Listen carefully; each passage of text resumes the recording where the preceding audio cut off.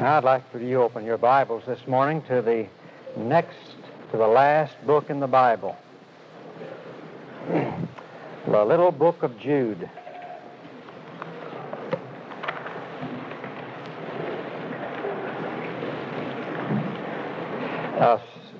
In many ways, a strange letter with some unusual phrases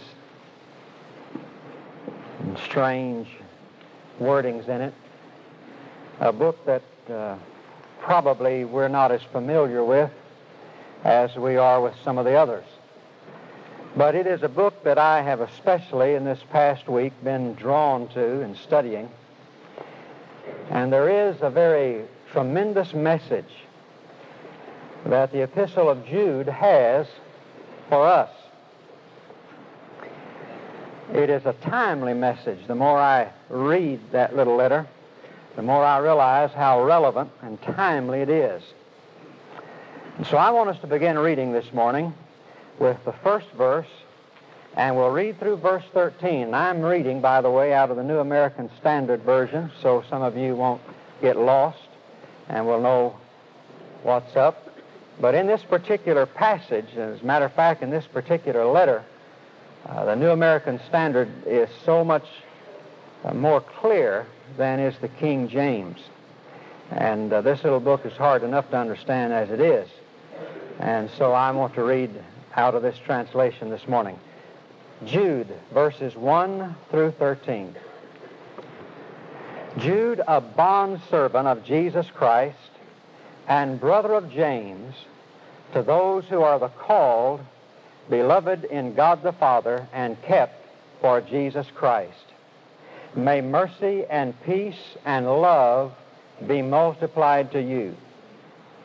Beloved, while I was making every effort to write you about our common salvation, I felt the necessity to write to you appealing that you contend earnestly for the faith which was once for all delivered to the saints. For certain persons have crept in unnoticed, those who were long beforehand marked out for this condemnation. Ungodly persons who turn the grace of our God into lasciviousness and deny our only Master and Lord, Jesus Christ.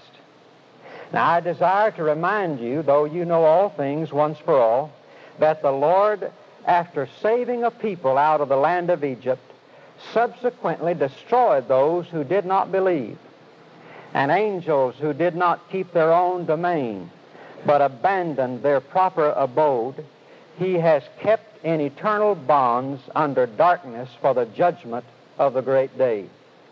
Just as Sodom and Gomorrah and the cities around them, since they, in the same way as these, indulged in gross immorality and went after strange flesh, are exhibited as an example in undergoing the punishment of eternal fire. Yet in the same manner, these men also, by dreaming, defile the flesh and reject authority and revile angelic majesties. But Michael the archangel, when he disputed with the devil and argued about the body of Moses, did not dare pronounce against him a railing judgment, but said, "The Lord rebuke thee." But these men revile the things which they do not understand, and the things which they know by instinct, like unreasoning animals. By these things they are destroyed. Woe to them, for they have gone the way of Cain, and for pay they have rushed headlong into the error of Balaam, and perished in the rebellion of Korah. These men are those who are hidden reefs in your love feast when they feast with you without fear, caring for themselves clouds without water, carried about by winds, autumn trees without fruit, doubly dead, uprooted. Wild waves of the sea, casting up their own shame like foam, wandering stars, for whom the black darkness has been reserved forever. Now let's go back and read verses 3 and 4.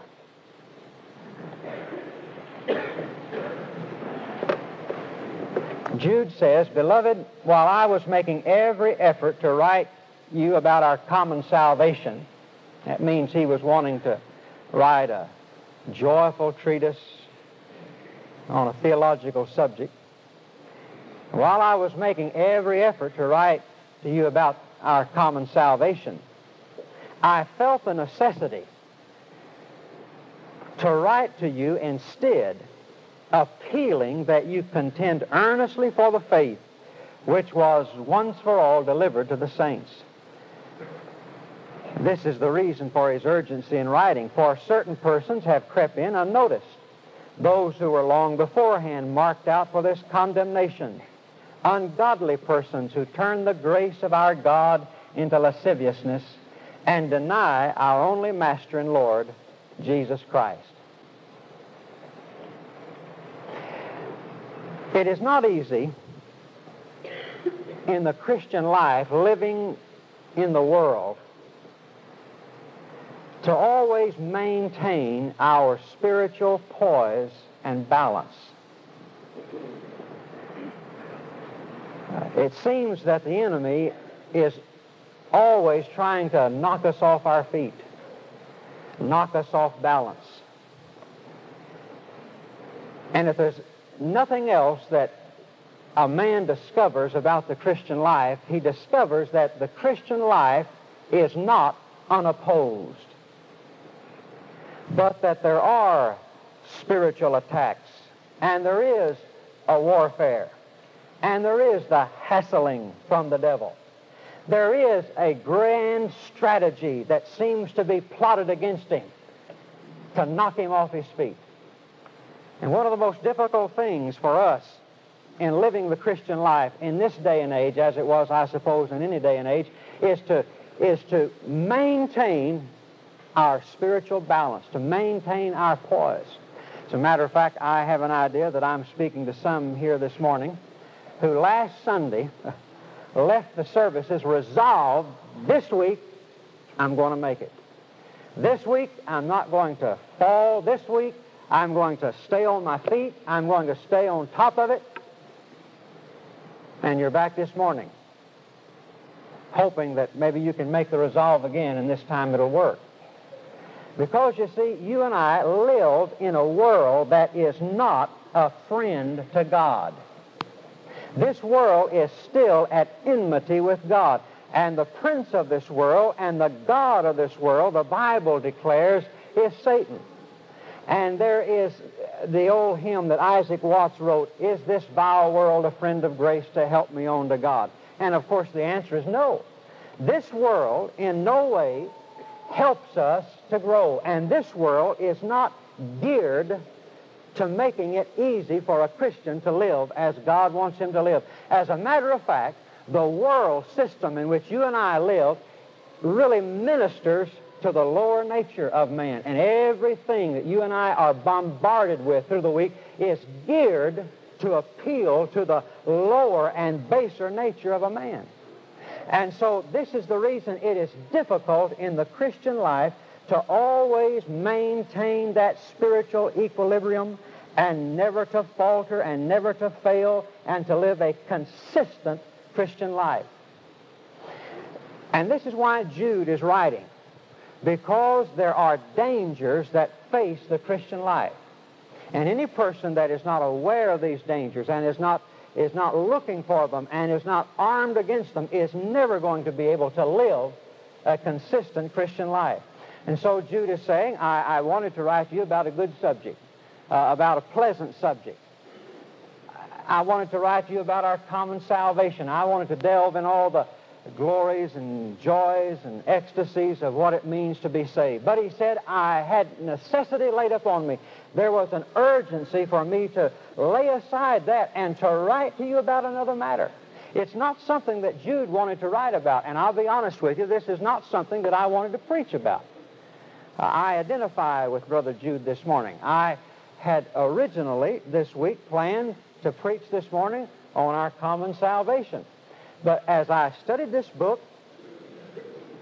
and studied it, it got hold of me, and he says, there's an urgency, there's a necessity that I write to you, and I admonish you to contend for the faith that was once delivered unto the saints. Why? Because there are certain persons who have infiltrated your ranks, and they are the pawns of the enemy, and they are trying to knock you off your spiritual balance. And so Jude writes for two purposes, and I'm going to deal with one purpose this morning and the second purpose tonight. The first purpose of this letter is to inform believers of the dangers that face the Christian life. The second purpose is to instruct believers in how to defend against these dangers. Now, I'm going to be dealing with that tonight. And the message this morning is very negative. And I don't like to preach negative messages, but I thought if it's good enough for Jude, it's good enough for me. Now, Jude says there is a very real danger, and to us there is a very real danger. We are surrounded by forces, philosophies, mores, customs that contradict everything you and I believe and everything that you and I want to behave. And so there is a necessity for us to be informed as to the dangers that face us in our Christian life. Now, as you read this, you discover that he's not talking about the dangers out there in the big old bad world. He's talking about the dangers that infiltrate the church.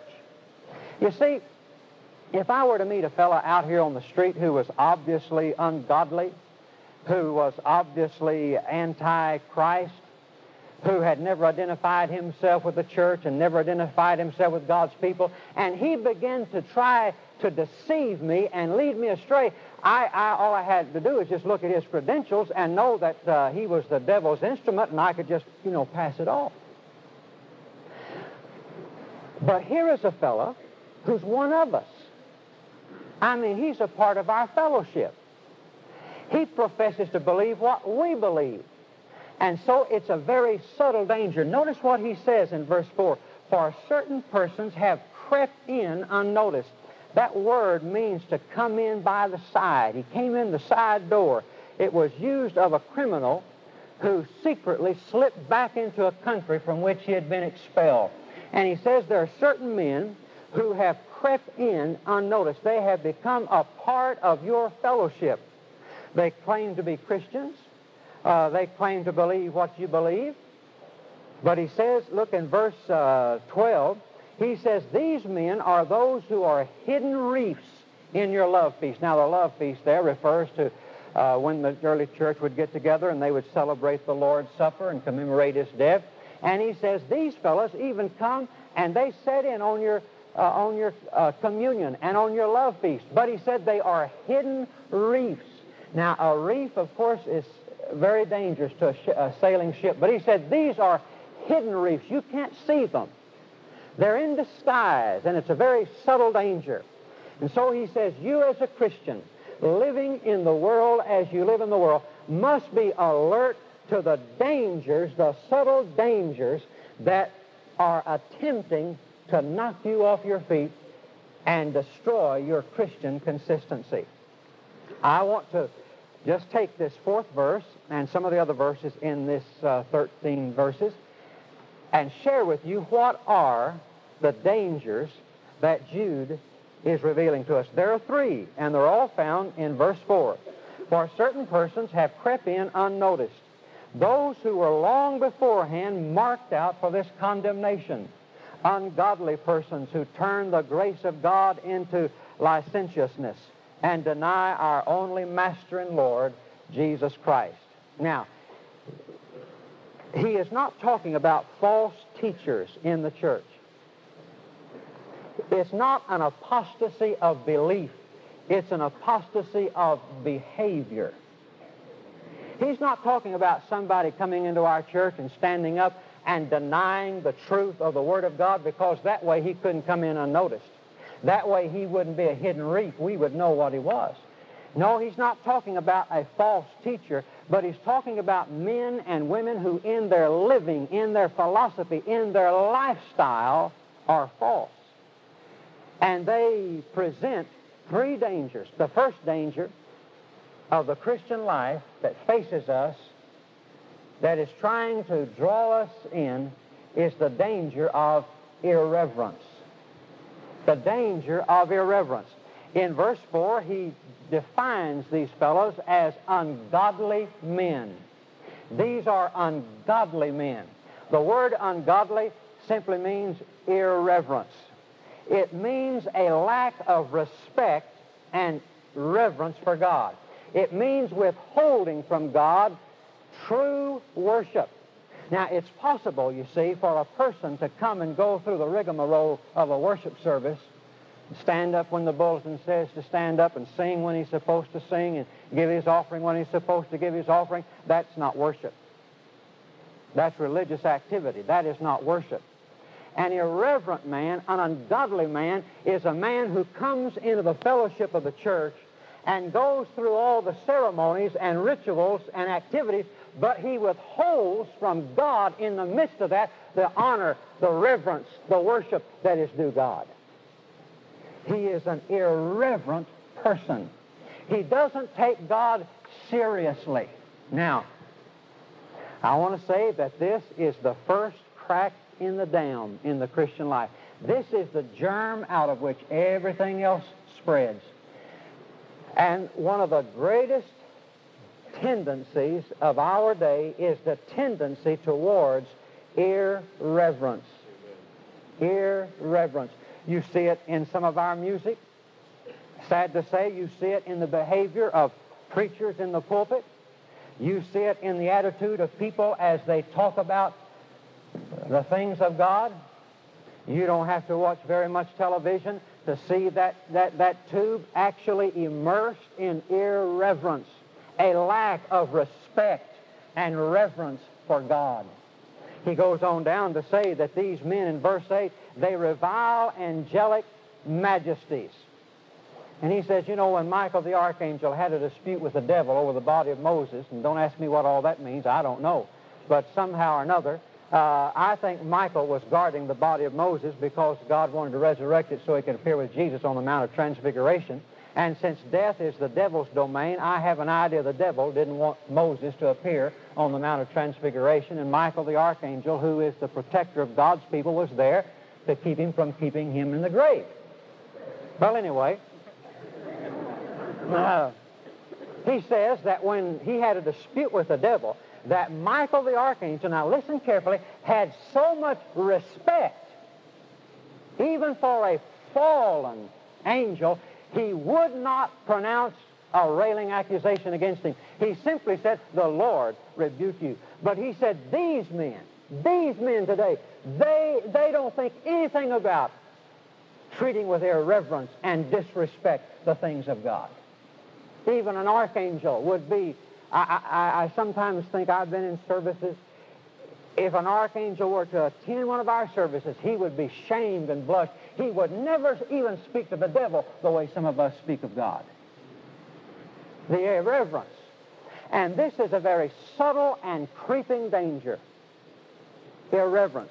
Now, there are two kinds of irreverence. If you'll study this book, you'll find there's that irreverence, that lack of respect towards God. That lack of respect towards God. I don't know of anything that the modern church needs today any more than a good old baptism of the fear of God.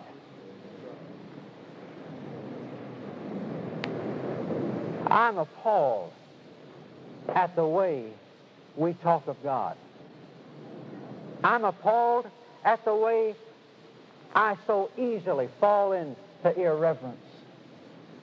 I was in a meeting a few weeks ago, and they were singing some little old sugar and peanut butter song that was just lack of reverence, lack of respect, which is a trademark of American Christianity. I was standing next to an Englishman, a professor in one of our seminaries, who had just recently in the last year has come over here from England. And as they were singing that song, I leaned over to him and I said, "Doctor, do you miss those great old hymns that you sung in England?" He looked at me and said, "Yes, I do." And that was all that needed to be said. There is a growing tendency for us to think of God as the man upstairs and good old God and the pal, and there is a lack of reverence and respect for God, and that is the first step in your being knocked off your feet spiritually. But not only does it mean and refer to a lack of respect for God, it also refers to a lack of respect for man. You notice he uses an illustration down in verse 11 of Cain. He says, "They have gone the way of Cain." Now that corresponds with the fact that they are ungodly men. Now what was Cain's sin? Irreverence and lack of respect and reverence for human life. You say, "Now wait just a minute, Pastor. There are no Cains here. I've never murdered my brother. I've never murdered anybody. I've never done anything like that." Well, do you remember the Word of God that says that a man that hates his brother is a murderer already? You know what the word hate means? It means to cherish ill will. Did you know that Jesus said in Matthew chapter 5 that to criticize, to defame a person's character, to slander, is murder? The first danger facing the Christian life is the danger of irreverence. Irreverence. You know what I'm praying for? And I'm not certain I'll like it when it's answered. But I'm praying that God will do such a work in the lives of His people right here at MacArthur, my house, my heart, that He will bring us back to a point of absolute reverence and awe of God. Second danger facing the Christian in the world is not only the danger of irreverence, but the danger of immorality. The danger of immorality. In verse 4, again, he says, "These are ungodly persons who turn the grace of our God into lasciviousness." They turn the grace of God into lasciviousness. Now, the word lasciviousness means blatant immorality. It means a total disregard for standards. It means absolutely no restraint. It was best expressed by a car I followed Friday from downtown Dallas, and on the bumper of that car it said, "If it feels good, do it." I'm going to get me an old clunker, and I'm going to get behind one of those cars, and when that car stops at a stop sign, I'm going to run into it. And when the fellow gets out angry, I'm going to say, "You told me to do it. You said if it feels good, do it." And it felt good.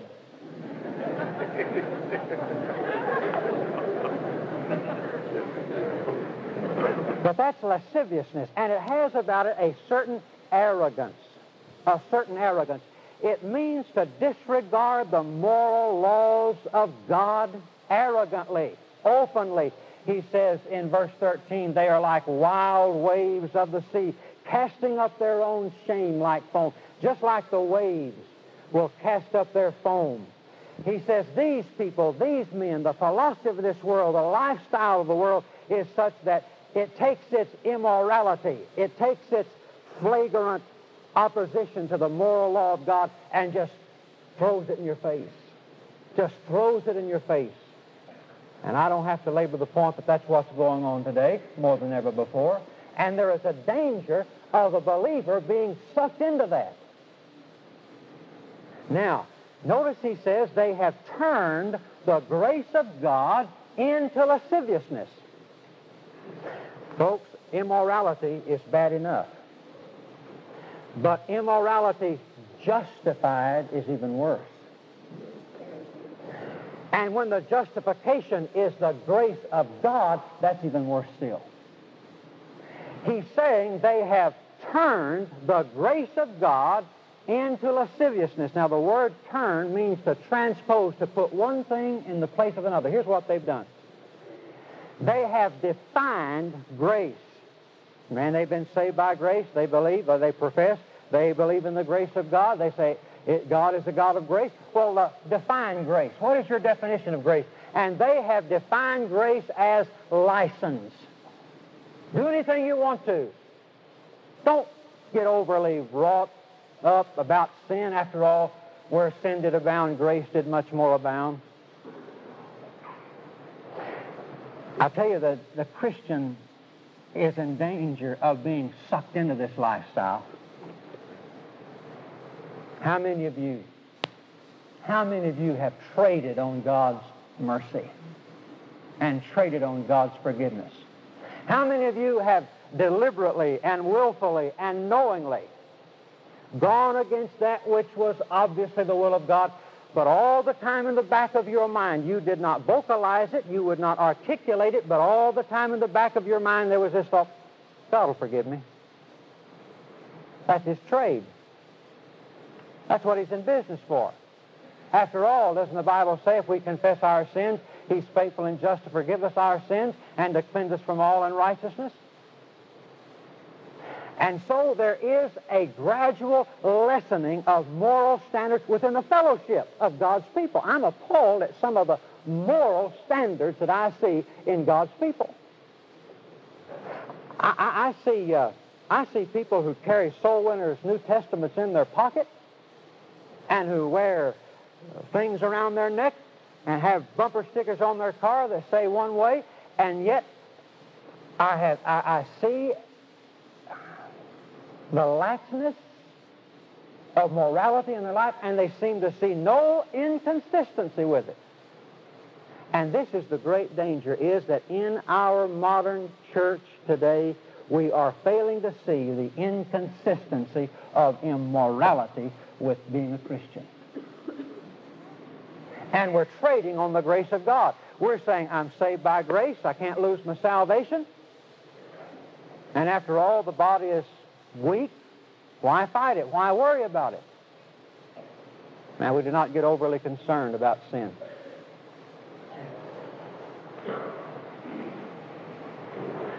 I suppose there's 1,000 people here this morning.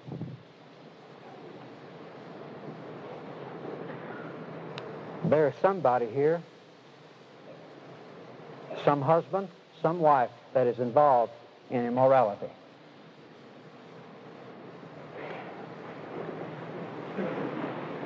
You say, who else? I don't know. There just is.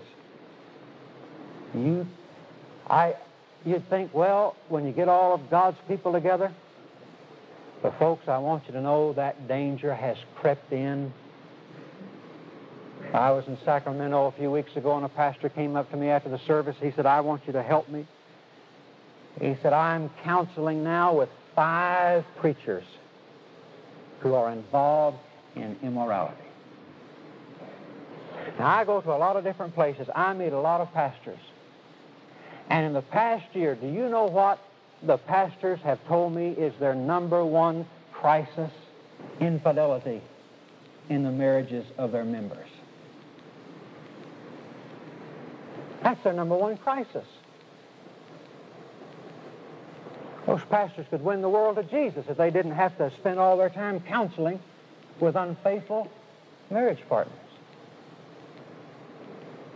You see, whether we want to admit it or not, we're being gradually brainwashed by the devil. It's the old story. You can put a frog in water and gradually turn up the fire bit by bit, and you can boil him and he'll never know it. And what the devil is doing to the church of Jesus Christ today is he's gradually boiling us without ever knowing it. And there is a danger of immorality. There's a danger of immorality. But last, there is the danger of insubordination. Look at the last phrase in verse 4. They deny our only Master and Lord, Jesus Christ. In verse 8 it says they reject authority. I think the King James has a good phrase. They despise dominion. They're insubordinate, rebellious. They despise dominion. It says they deny our only Master and Lord. Now that does not mean they deny Him with their teaching. That means they deny Him with their living. The word master is a very interesting word. That means a man who has absolute ownership and absolute control. And there is a danger facing every Christian of becoming insubordinate and saying, we'll not have this man to rule over us. We'll do our own thing. We'll run our own show. We want to live our own life. Now, this insubordination involves two things, and I want you to listen very carefully. First of all, it involves rebelling against the person in authority. Rebelling against the person in authority. They deny Jesus as Lord and Master. They do not deny Him as Savior. They do not deny Him as a historical person. They deny Him as Master and Lord. And Jude says this is a very real danger, that Christians are apt to fall into that lifestyle and enthrone themselves in their hearts and not subordinate themselves to the mastery and lordship of Jesus. First of all, it means rebelling against the person in authority, who is Jesus. But the second thing, and this is what I want you to see, this insubordination that Christians are in danger of being sucked into is not only rebelling against the person in authority, but it is rebelling against the place of our appointment. It is rebelling against our appointed place. Now I want you to see something. Look in verse 6. You see, Jude is giving illustrations of verse 4. First illustration is Israel and Egypt. Now, second illustration is verse 6. And angels who did not keep their own domain, but abandoned their proper abode, He has kept in eternal bonds under darkness for the judgment of that great day. Angels illustrate this insubordination. Those angels who were not willing to stay in their appointed position, but they abandoned their divinely ordered place. Look at verse 13, the latter phrase. He describes them as wandering stars. Stars that have rebelled against their orbit. Stars who said, I don't want to be in this orbit any longer. Stars who have left their own orbit and they are just wandering stars. They have abandoned their divinely appointed place, and notice, for whom the black darkness has been reserved forever. These are like stars that have left their orbit and are burning themselves up because they've left their orbit. I said, as I started this morning, that this little book of Jude, to me, is one of the most relevant and timely things I've read in a long time. The number one problem today in our country, I'm convinced, is right here at this point. Rebelling against our appointed place. It started with the devil. Isaiah tells us that he didn't want to stay where God made him. He said, I will lift myself up. I will ascend. And God cast him out of heaven because he was not willing to stay in his appointed place. The temptation of Eve, The devil came to Eve and said, if you'll do what I tell you, you shall become as what? As gods. God had not made them to become as gods. God had made them as creatures.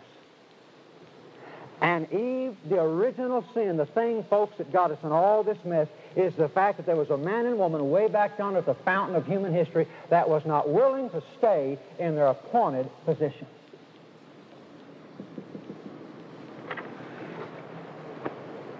Over 1 million kids every year run away from home in our country. Over 1 million. Did you know that most of them are from middle income and upper middle income? That most of them come from very religious families? And that most of them leave home because they are not content to be a child. They want to be an adult. They are not willing to stay in their divinely appointed position. Rebellion against authority today is simply traced back to this. We are not willing to stay in our divinely appointed position. And so we'll break out of it and we'll rebel against all authority. Of course, the obvious illustration of this is women's lib. I was preaching up in Denver some time ago, and along this line, the woman sitting out there in the congregation said, he's just like my husband. He's a male chauvinist pig. Well, I've been called several things, but that was a new one. Now, let me just say at this point that I'm for equal rights for women. I believe that women ought to get paid equally. I believe that there ought to be no discrimination in jobs and such as this, but I want to tell you something. The mistake that they're making is thinking that equality is sameness. And equality is not sameness. Equality is the right to develop and exercise to the fullest your God-given potential. It is not sameness. And the extreme, the thing that is diabolical and devilish and hellish, is this movement where women do not even want to be designated as women. Don't call me a female. There is a commercial that comes on television. If I could find out who produces that and who does that, I'd write them. I think it is one of the most hideous and hateful things. It shows a little baby walking around, and a voice comes on and says, this baby was born handicapped. It's a girl.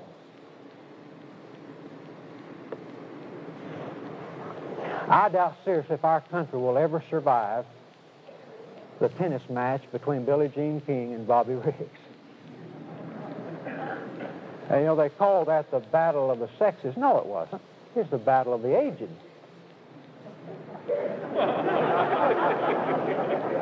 The only thing that tennis match proved was that a 30-year-old tennis player can outlast a 50-year-old tennis player. I'm still waiting for Billie Jean King to match up with Jimmy Connors.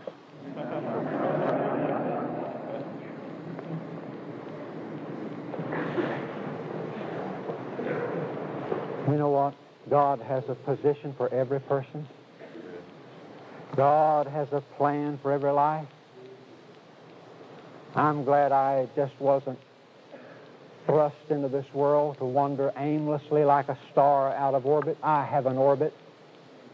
I have a divinely appointed orbit. You have a divinely appointed orbit.